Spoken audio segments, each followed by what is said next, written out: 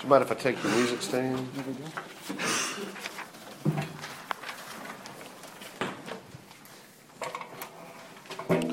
Well, let's continue our study in the Gospel according to Mark. And we are in Mark chapter 2 tonight, verses 1 through 12. And I have it printed on that page in front of you if you care to look at that. Let me invite you to hear God's Word.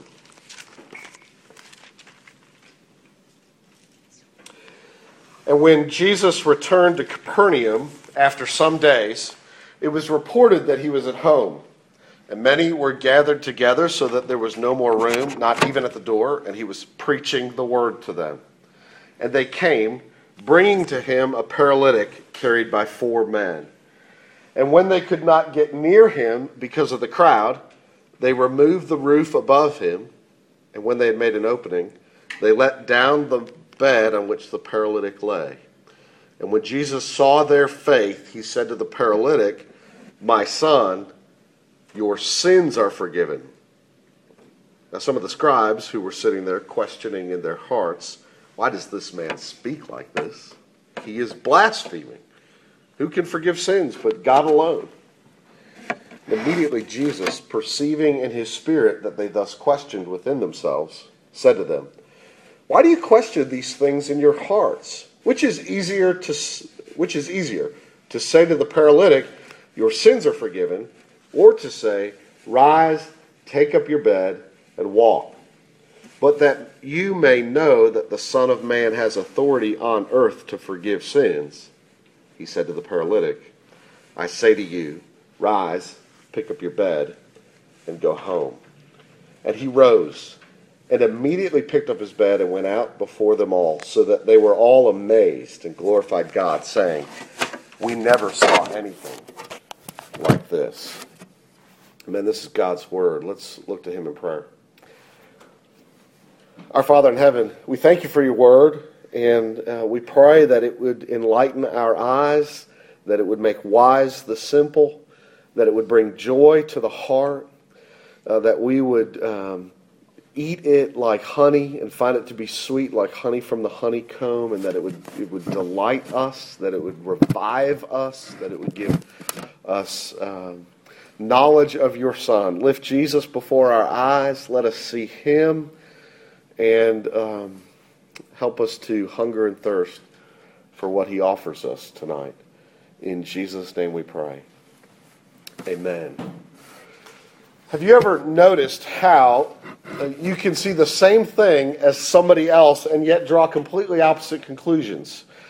You remember the kid story, Charlotte's Web, and how the Zuckermans come down and find this web with the spider having written in it about the pig, and they're looking at this web with writing in it. And Mr. Zuckerman says, "Some pig." While Mrs. Zuckerman says to him, "It seems to me we have no ordinary spider." Okay, they see the same thing, but they draw different conclusions about it. From tonight on in the Gospel of Mark, there are going to be 2 polar opposite camps witnessing the same events, the same work and miracle and teaching of Jesus. And some are going to see it and grow angry, and others are going to see it with awe and reverence. And so tonight I want us to think about this passage and what Jesus does with this paralytic man. And I want you to see what he does and what he offers, and I want you to think about how you respond to Jesus in light of who he is. He's going to challenge us, he's going to comfort us, and he's going to call us. And so look with me at verses 1 to 5 in the first place. Jesus challenges us with the priority of forgiveness. Here's this paralyzed man, right?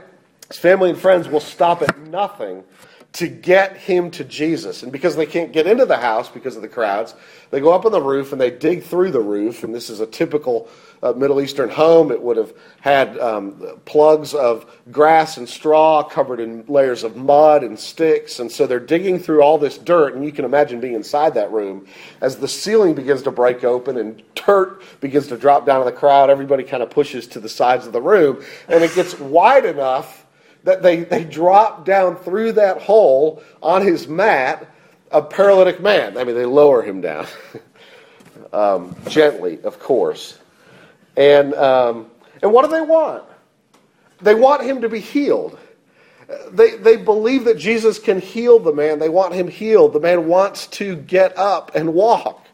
And Jesus looks at the man and says to him, "My son, your sins are forgiven." And the man is probably thinking, we can sort of assume anyway, what you and I might have been thinking, which is, thank you, but that's not why I'm here. I have a more immediate problem. I want to be healed. And Jesus says, you don't have a more immediate problem than this. I want you to know the main problem of your life, which you don't know.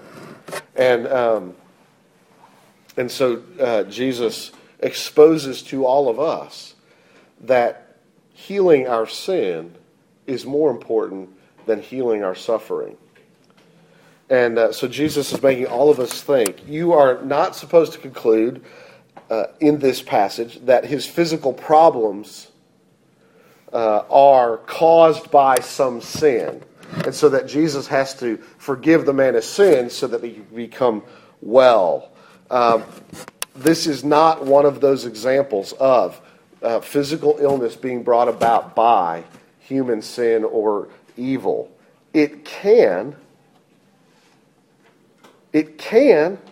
Gluttony can bring on all kinds of problems, right? Too much alcohol can bring on long-term physical consequences. I don't know if you've ever experienced, like I have, depression coming on over the guilt of some sin. Your body's having an emotional depression, a mental depression, because you feel ashamed or guilty and it wears you out. Sin can bring about physical effects because your soul and your body are integrated. But it's not always that sin brings about illness, and it's not always that all illness can be tied to some sin. And in fact, it's cruel to tell people, oh, you're sick, you must have done something wrong, something really immoral, which some people will do. They'll say that. Or they'll say this, oh, you're sick. Well, if you weren't so weak in faith, you wouldn't be sick. Just believe more in Jesus and all will be well.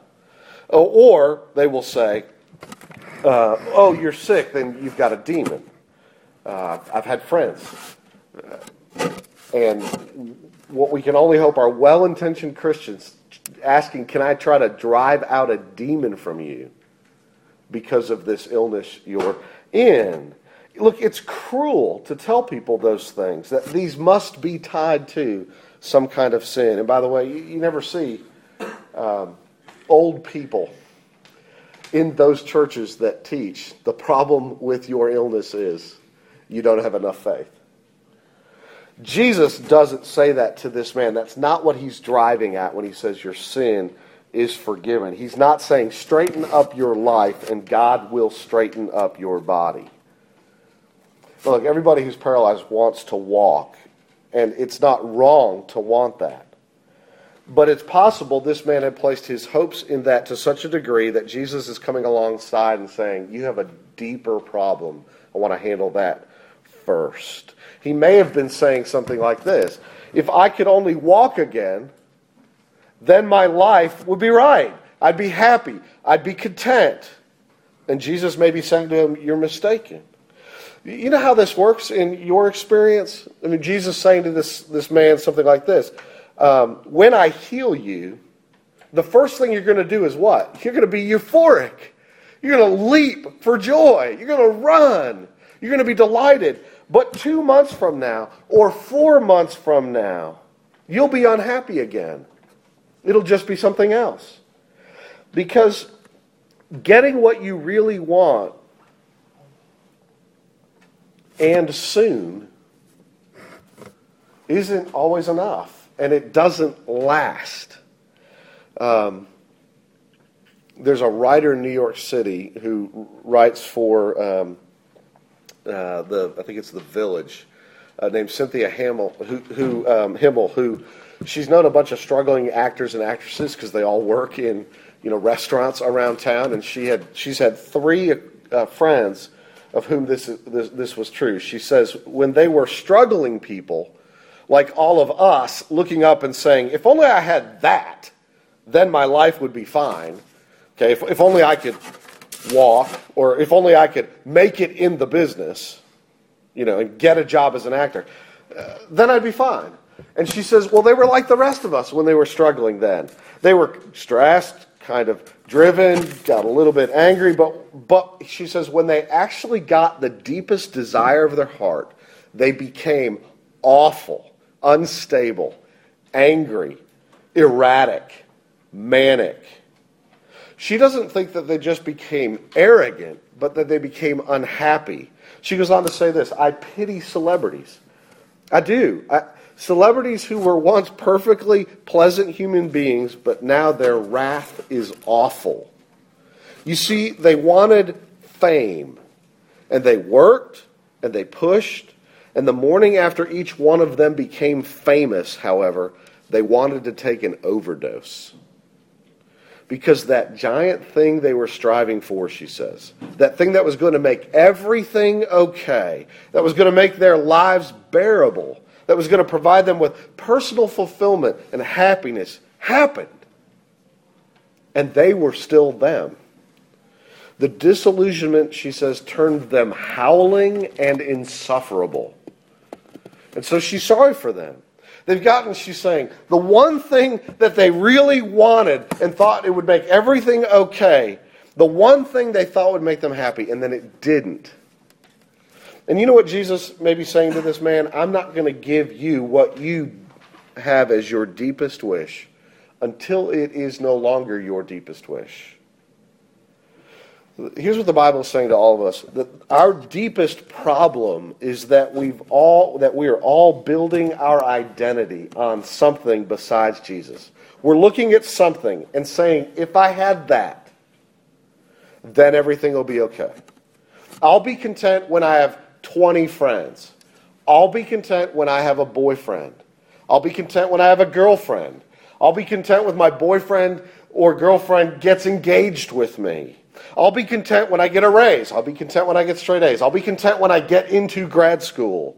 I'll be content when there are 100 people at RUF, but not till then. Well, that's what your campus minister is tempted to say, right? I'll be content when. But when we are doing that, we're saying, when I have that, then I'll be significant, then I'll be safe, then I'll be secure. We're looking at those things to save us. Those things that are becoming our Savior. Our deepest problem is that we have other Saviors. And as long as we don't get them, we're a little bit angry, not quite happy. But if we do get them, then we're even more empty, more unhappy, because we realize the thing that we so wanted, hoped, and chased can't come through for us. And Jesus is saying to all of us, I am the only Savior that if you get me, will fulfill you, and if you fail me, I will forgive you. So we go to him and we say, this is my problem. And Jesus says, no, that's not your problem, really. I have a different priority for you. And so what I want to say to you is it's possible that what your heart most wants is what's messing you up the most. So many of our prayers are asking for things that if we got them would ruin us. And what needs to happen is we need to have a big change. You know the name Eustace Clarence Scruggs? Anybody know the story of the Voyage of the Dawn Treader? It's one of C.S. Lewis' Chronicles of Narnia stories. Eustace Clarence Scruggs is this kid that everyone hates, and he hates everybody. He's this miserable kid who finds himself on a boat. And at one point, he gets pulled into the island. He finds a cave. And in the cave, he finds that it's filled with treasure, rubies, diamonds, gold. And he says, I'm rich. Now I'm going to be able to pay back everybody. People who laughed at me, people who picked at me. I'll pay them back. And then he falls asleep on the treasure. What he doesn't know is that it's the treasure of a dragon, and that when you fall asleep on the greedy dragoness thoughts in your heart, you wake up as a dragon. A big, ugly, horrible, terrible dragon. And so that's what happens. And as time wears on, he realizes that there is no way out. He has no escape. He can't go back on the boat. He can't become a boy. He's going to be ugly and alone for the rest of his life. And then one day the great lion, Aslan, comes along, shows up, and leads him to a clear pool of water and says, undress and jump in. And suddenly Eustace realizes, okay, undress. Take off the dragon skin. And he begins to gnaw and claw at himself, and he peels off a layer of dragon skin. He begins to work at it, and then he becomes disillusioned. Because underneath that dragon skin is more dragon skin. And then Aslan tells him, do it again. So he does it again. He tries a second time. He tries a third time. And finally the lion says, you're going to have to let me do it. And here's Eustace's words. I was afraid of his claws. I can tell you. But I was pretty nearly desperate now. So the very first tear he made went so deep, I thought it had gone right into my heart. And when he began pulling the skin off, it hurt worse than anything I've ever felt. Well, he peeled the beastly stuff right off, and just as I thought I'd done it myself before the other 3 times, only they hadn't heard.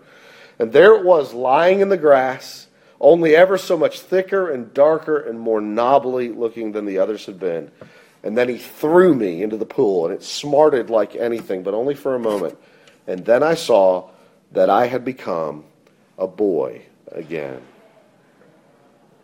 Jesus, okay, what's the point of that? We don't need a little help. We need a help that cuts right to the heart. We need to be healed at the heart, at the core. Jesus has to cut right to the heart and change the main thing about our heart, because our heart is what is screwing us up. What your heart wants most is what's killing you. And Jesus doesn't give this paralytic, he doesn't just give him what he's after, not at first. Because this man's greatest need is to have his sin handled by a Savior. And that's your greatest need. And so forgiveness is more important than healing, Jesus is saying, because sin is more problematic than illness. And that's a challenge to us about the priority of forgiveness. Do you believe that's the most important thing that you and anybody else need? Now the second thing is the comfort, verse 5 to 7. Jesus comforts us with free forgiveness. He says to him, after he says to him, you're forgiven. You're released. You're free. I'm not holding your sin against you, is what he's saying to him. Now, verse 7, the scribes and the Pharisees begin to think to themselves, he's blaspheming, right? Who can forgive sins but God alone? What is he claiming to be God?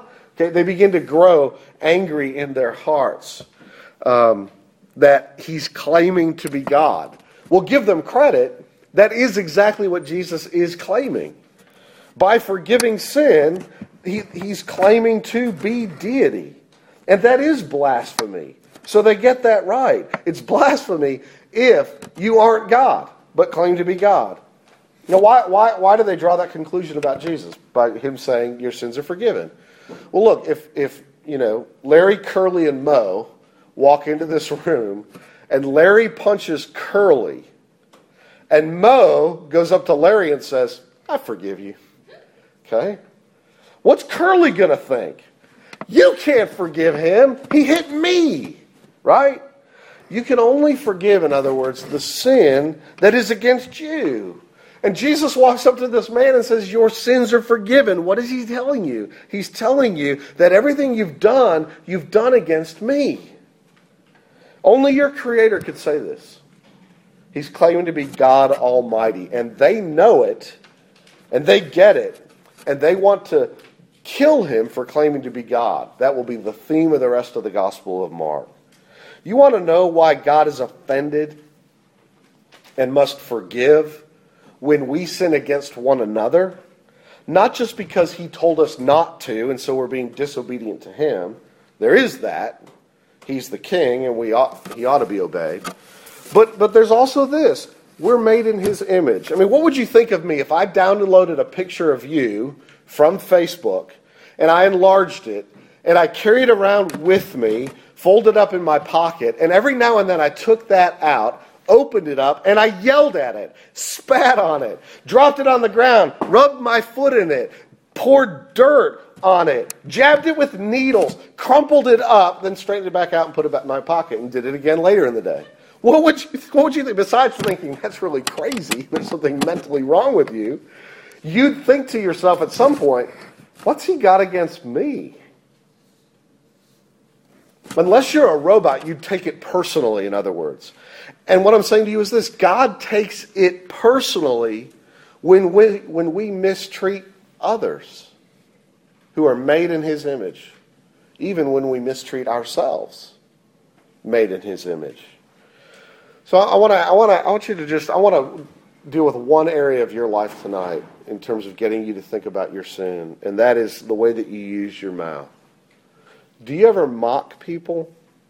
Do you ever belittle them to their face or behind their back? Do you ever destroy the reputation of somebody you don't even know? Do you gossip about your neighbors to your roommate, or your roommate to your neighbors? Do you ever lie to people? Do you ever look somebody right in the face and tell them a lie?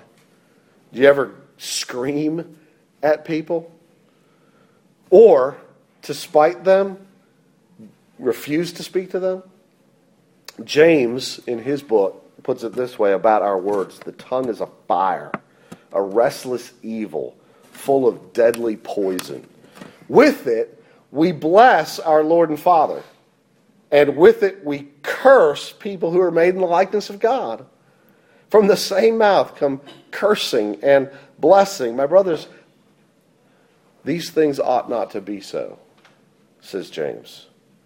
So, when you hurt yourself and others with your words or with your body, however you do it, you offend God, in whose likeness people are made. And you need to be forgiven, not just by the person you offend, but by God who made them. And Jesus is here saying to you, I am your God, and I am offended by your sin, but I am willing to forgive you. Ask me. Just ask me, and I will. But maybe you're saying, but you don't know what I've done. It's so bad I could never be forgiven. Jesus is saying to you, I know what you've done. I made you. I've watched you your entire life. And I knew what you would do when I went to the cross to die for sin. You have no sin so big I can't handle. Just ask me, and I'll forgive you. But you're saying, well, my sin is so fresh. I've only been in Fayetteville a month, and I've done things already that I swore I would never do. And I'm a Christian, and I ought to know better. It's too soon for me to be forgiven, you say to yourself. I'll wait until God gets over it. Now, what you're really saying, if you're saying that, is that you believe forgiveness is by time lapse and not by atonement.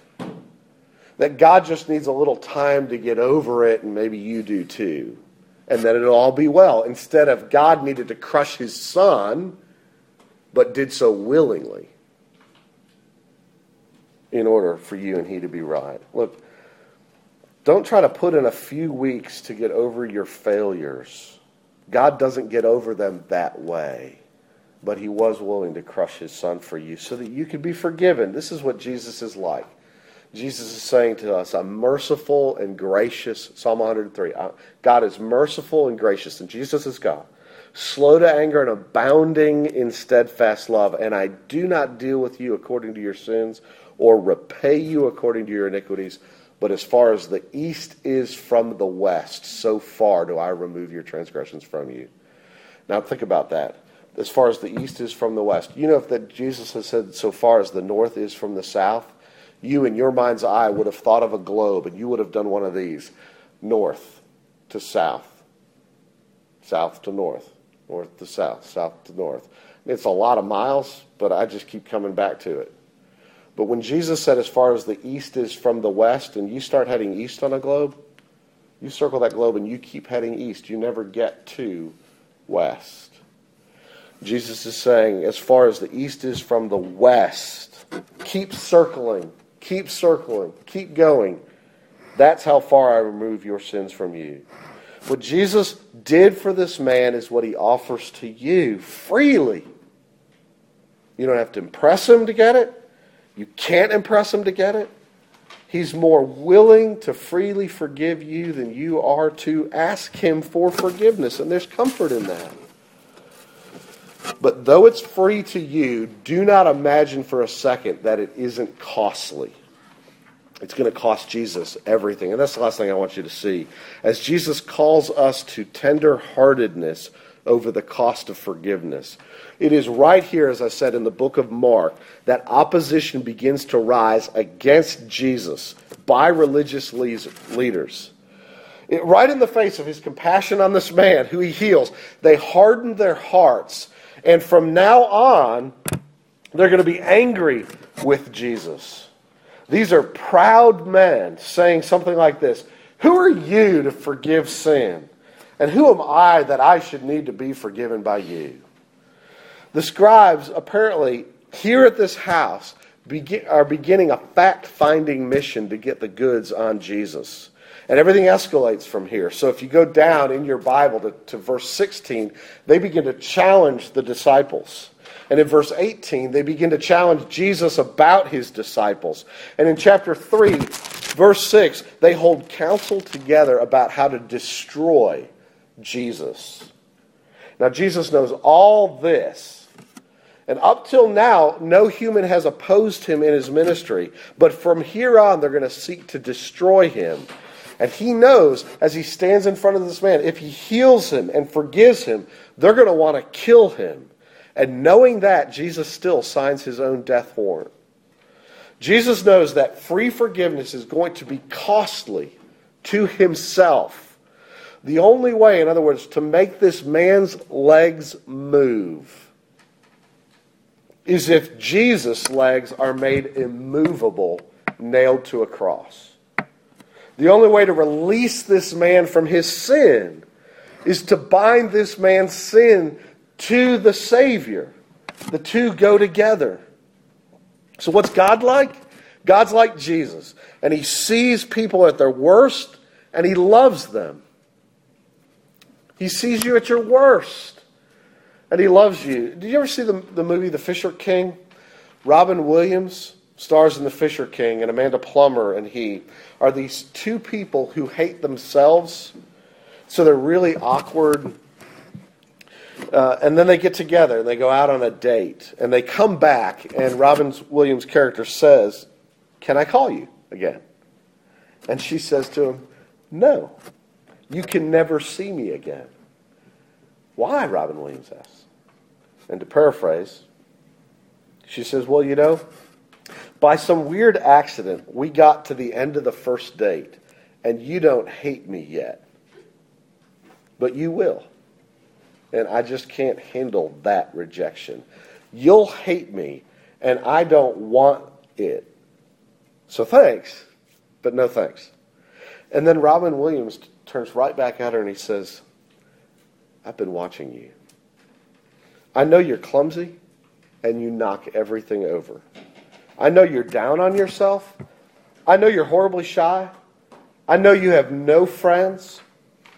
I already know all this about you, and I still love you. So you see, I will never leave you." And she says to him, "Are you for real?" And then it transforms her.